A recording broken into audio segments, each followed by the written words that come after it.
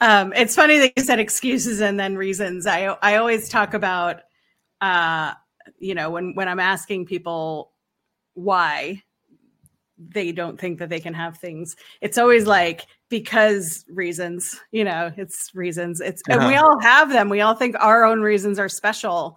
And we are all unique in how we come to our reasons. Is, whether it's childhood influences or a bad boss or a damaging partner or like one bad day at work that just has stuck with us for all of these years. We have those and they shape us.